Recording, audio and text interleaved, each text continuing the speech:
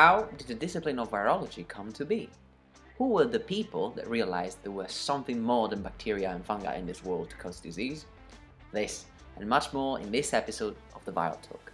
Before we get to that, I would kindly ask you to follow the Viral Talk on Spotify, Google Podcasts, or any podcasting platform you're listening this from, to leave a follow on Instagram or X, as there is additional material that gets posted there, and to leave a review on the episode on popechaser.com.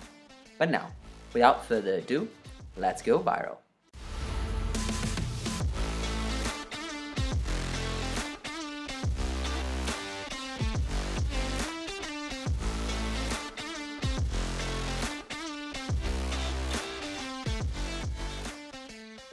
Hello and welcome to the Viral Talk, the podcast that makes virology easy. I'm your host as always, Federico, and I'm particularly excited today. That's because in this episode we will not talk in depth about some technical or scientific aspect of virology of infection, but rather its history as a discipline. Since we all just managed to survive January, which seemed to last 14 years as a month, I thought of having a chill, relaxed, but still fascinating episode on the history of virology, so that you can relax, sit down, not worry about having to keep in mind lots and lots of complicated information. So, our story begins in the closing years of the 19th century. To start, I thought it would be cool to state that although it sounds counterintuitive, the first successful vaccine had been developed before we even knew about viruses at all. The first viral vaccines, in fact, were developed by two very famous individuals, Edward Jenner and Louis Pasteur. Their research was very successful and culminated in the development of the first vaccines to protect against viral infections. Jenner, for example, developed the vaccine for smallpox, Pasteur, on the other hand, for rabies, but never quite figured out what exactly was causing these diseases. Pasteur in particular had thought that the cause of rabies could be like a pathogen maybe too small to be detected using a microscope. But it was only in 1884 when the French microbiologist Charles Chamberland invented a filter with pores so small, with holes so small, that even bacteria could not go through them. That the idea of smaller pathogens started getting, some traction. The invention of this filter, very originally called the Chamberland filter, kick-started a series of experiments that led to the identification of the first virus ever, the tobacco mosaic virus. Yes, you heard that right. The first virus which was ever detected and described was not a human or even an animal virus, but a plant one.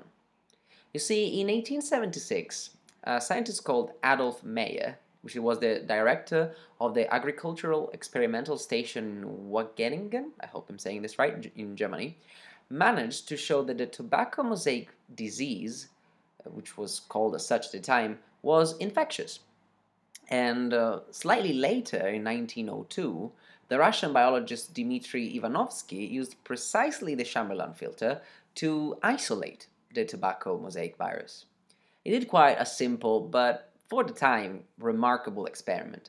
He took some leaves from a sick plant of tobacco, then crushed them, and then filtered the sap, the juice that came out of these leaves, using the Chamberland filter. He then used this sap, this filtered sap, on healthy tobacco plants and observed that they also became sick. He couldn't be sure what the cause of the disease was, and initially he thought it could have been a bacterial toxin. They are much smaller than bacteria that can be produced and also secreted.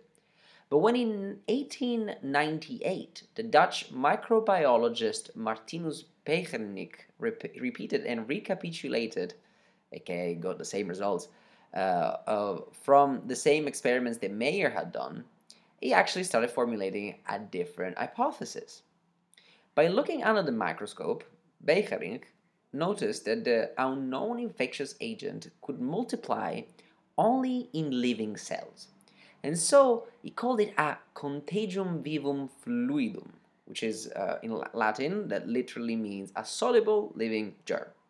And at the same time, he reintroduced the Latin term virus. Now, in Latin, virus initially meant poison. And in fact, in Pasteur's day, so before all of this, And for many years after his death, the word virus was used to describe any cause of infectious disease. Many bacteriologists at the time had already discovered the cause of numerous diseases and had correctly understood that they were due to bacterial infections. But some diseases, many of them horrendous, still remained that had no bacterial cause that could be found. So the only thing that was known is that these agents were invisible and could only be grown in living animals. Anyway, in the same year as Beckerich identified that the viruses could only be, these pathogens could only be replicating in living cells, two German bacteriologists called Friedrich Loeffler and Paul Frosch, I really hope I'm not butchering these names, I probably am, passed the first animal virus for a similar filter and identified the cause of foot and mouth disease. The first ever animal virus that was identified causing a specific disease. This was so important because their work marked the beginning of understanding how animal and in particular mammal viruses work. Foot and mouth disease virus cause disease in cloven-hoofed animals, so cattle, sheep, pigs, and during the years has caused great economic losses to the animal farming industry. So we could actually say that the identification of FME, or foot and mouth virus, paved the way for many advancements in diagnostic techniques and vaccine development for us and for animals. But if we want to find out when the first human virus was discovered, we actually have to travel to Cuba, because the first human virus to ever be discovered was the yellow fever virus. And it was discovered in Cuba because there it actually played a very important role in the late 19th, early 20th century. To put it simply, for every soldier who died in battle during the American-Spanish War, which took place during those years, 13 soldiers died of yellow fever. So you can actually imagine the kind of impact that this pathogen has both in the trenches but also outside of them. This virus probably originated as a human virus in Central Africa, and then was introduced in the Americas and finally in Europe through the slave trade in the 1500s.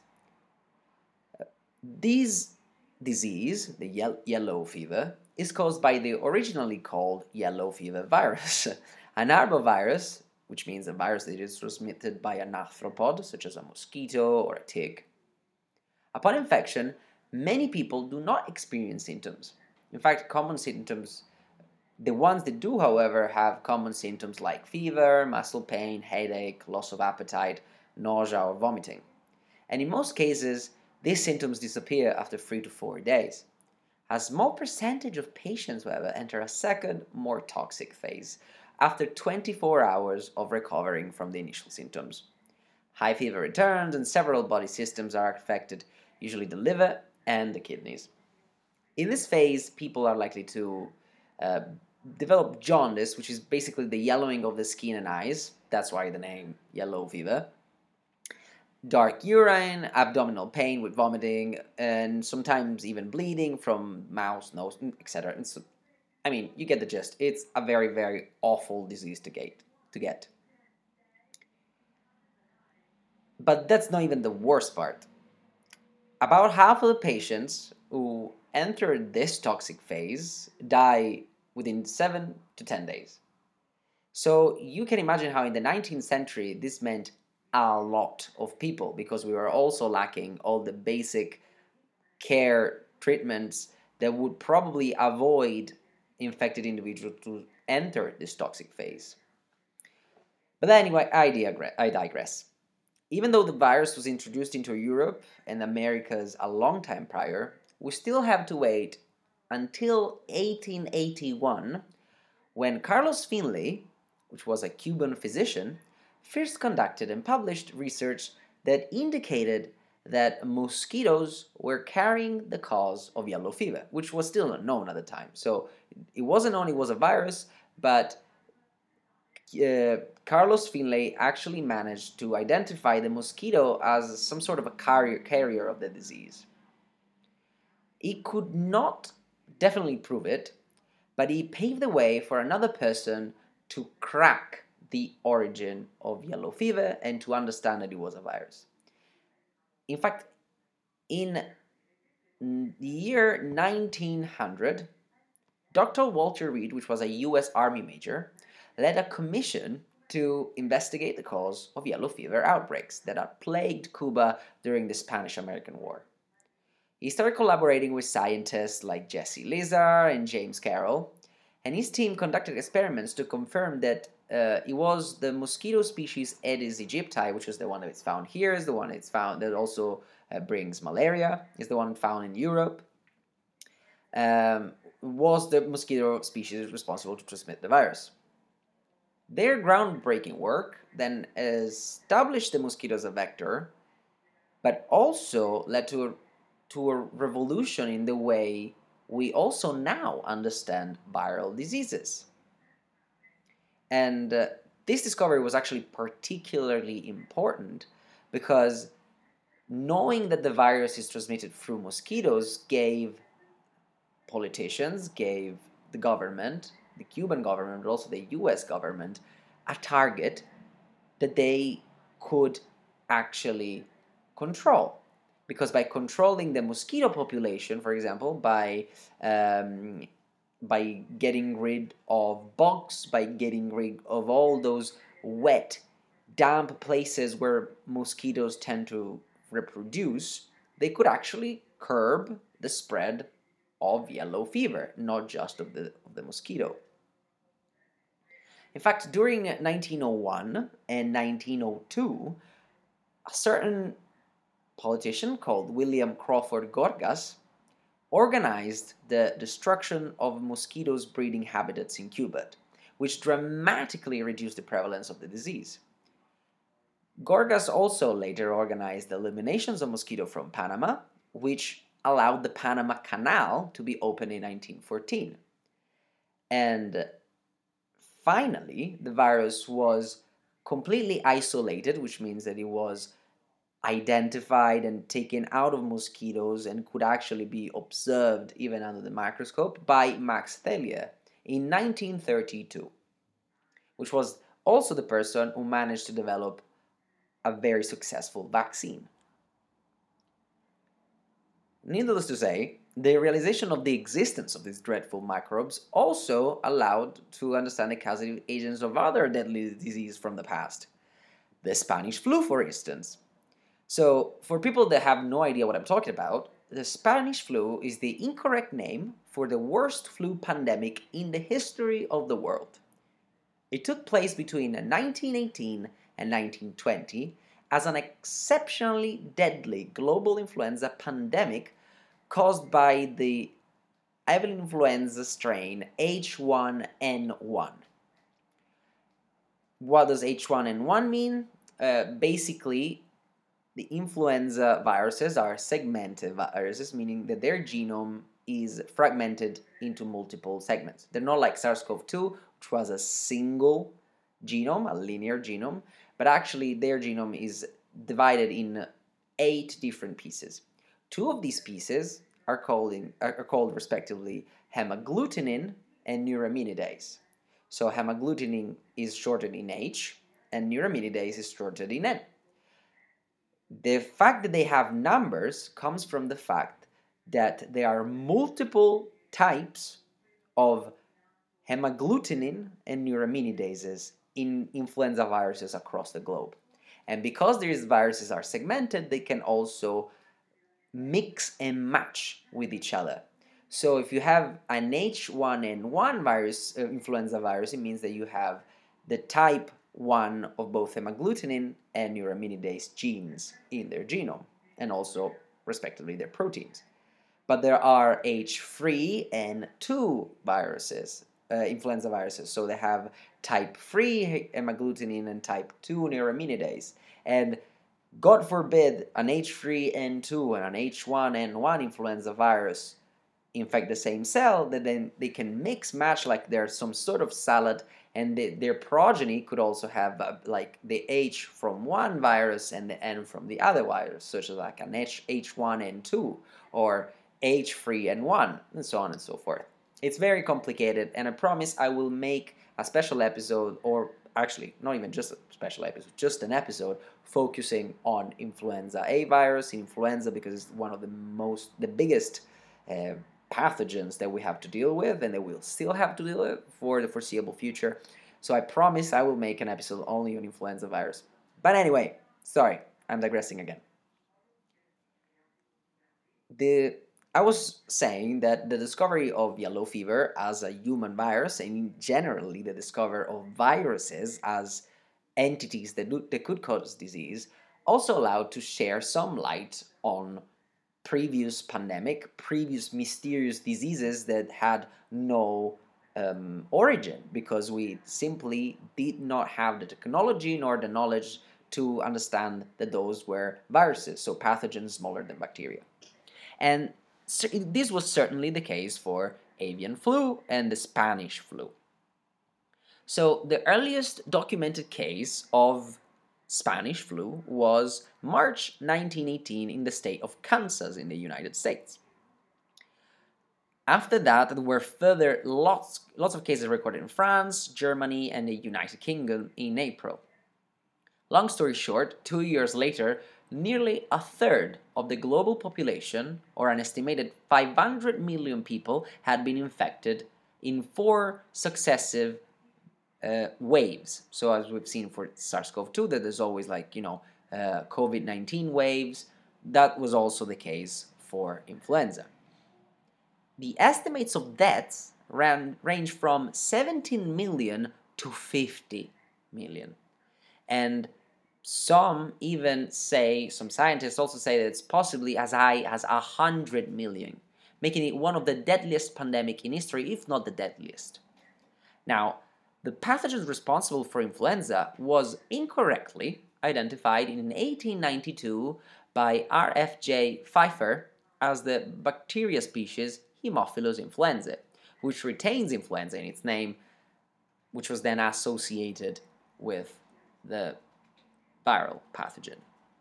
However, in succeeding years, the field of virology began to form as viruses were identified as the causes of many diseases. So from 1901 to 1903, Italian and Austrian researchers were able to show that avian influenza, which is a cousin of the human influenza, which at the time was called fowl plague, was caused by a microscopic agent smaller than bacteria by using you guessed it, Chamberlain filter.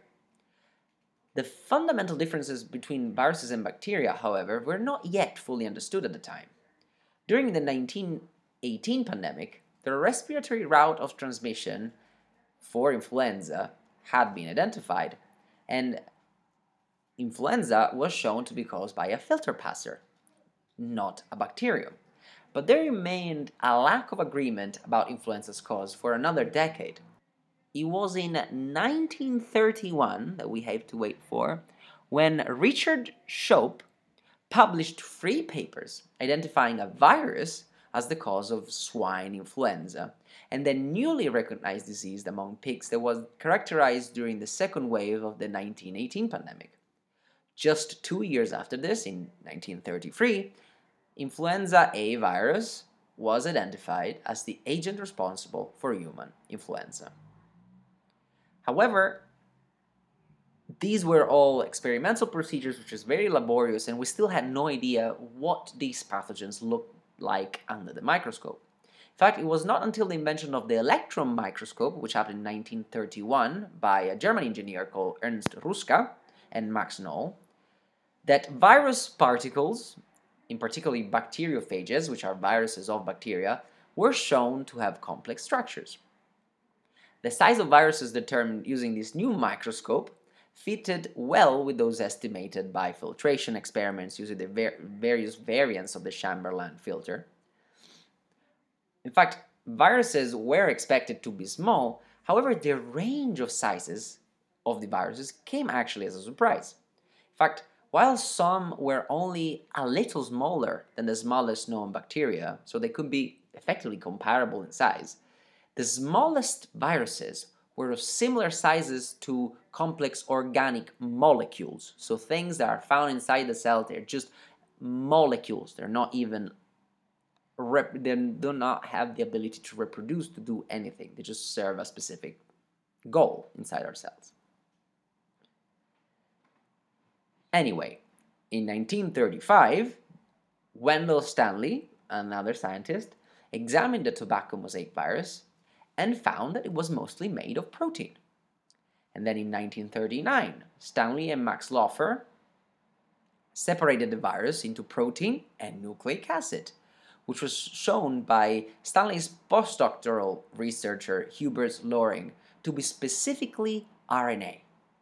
And this is a phenomenal discovery, because the discovery of RNA in the viral particles led in 1928 Fred Griffith to provide the first evidence that its cousin, DNA, formed genes.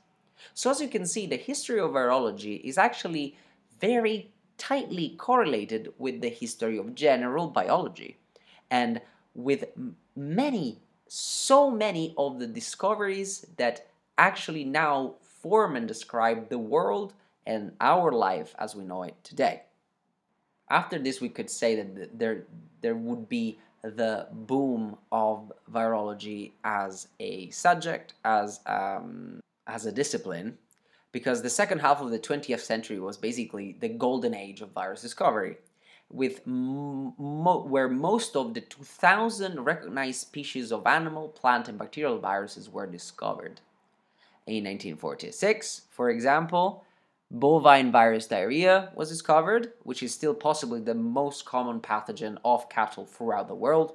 In 1957, equine arteriviruses was discovered. In the 50s, improvements in virus isolation and detection methods resulted in the discovery of many important human viruses, such as varicella, paramyxoviruses, which include measles and respiratory syncytial virus, and rhinoviruses that cause the common cold. In the 60s, more viruses were discovered. For example, in 63, the hepatitis B virus was discovered by Baruch Blumberg. Reverse transcriptase, which is the key enzyme that retroviruses like HIV use to translate their RNA into DNA, was first described independently by Howard Temin and David Baltimore. This was very important for the development of some of the first antiviral drugs, which was a key turning point in the history of viral infections. That's because reverse transcriptase enzyme, which is this very important enzyme that retroviruses use, is something that we humans, but also other animals, do not have and do not express in our cells. So effectively, by designing some drugs that could target that enzyme, but we would have a silver bullet, we could say, that would be able to target the virus without harming us. Before that, many antiviral treatments were just general treatments that would be also very toxic for us. So they would probably stop the virus, but it would also make us feel very, very sick. Then in 1983, Luc Montagnier and his team at the Pasteur Institute in France first isolated the retrovirus now called as HIV. In 1989, Michael Houghton's team and Chiron Corporation discovered hepatitis C. And then again, new viruses and strains of viruses were discovered in every decade of the second half of the 20th century. These discoveries have continued in the 21st century as new viral diseases such as SARS, the Nipah virus, which have emerged recently. And I've also briefly talked about them in one of the first episodes of the podcast, which is emerging viral diseases. But we have to bear in mind that despite scientists' achievement over the past 100 years, viruses still continue to pose new threats and challenges. We are constantly surveilling the environment for potential new emerging viruses that we have never encountered before. And I think that the COVID-19 pandemic is the perfect example of a virus that was not known before, that just jumped from an animal into human and caused the things that we've had to live through. And it's not even over yet. Just recently, in fact, there's been a very, very interesting paper that just came out that I still need to finish reading that has described for the first time some viroid-like structures inside cells. So things that effectively resemble viruses but are not quite viruses, and they've been classified as a new entity, a new biological entity never described before. So as you can see, things are pretty hot at the minute. We're still discovering new things, and we're clearly not done.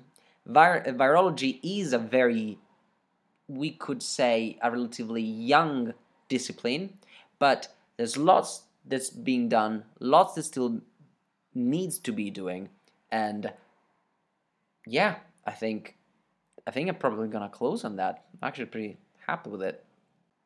Having said so, we have reached the end of this episode. I hope you've enjoyed it as much as I have enjoyed talked about it. I think that the history of virology is actually quite fascinating. It's very much intertwined with the history of biology as a whole, and has had a very important role in the discoveries that are now basically common knowledge about how life works and how cells reproduce and what's DNA and so on and so forth. Before I say goodbye, however, I would like to remind you all to subscribe to the Viral Talk on Spotify or any podcasting platform you are listening this podcast from. It really is a massive help. To follow the Viral Talk on Instagram and X, because oftentimes there's additional material that I post in there, in these two platforms that are usually related to the topics of the episodes that are published. And to, if you like this episode, to leave a review on podchaser.com. It really is a massive help. It helps me reach different audiences, new people, and in general, it helps the podcast grow. See you next time. Thank you very much for listening, and let's go viral.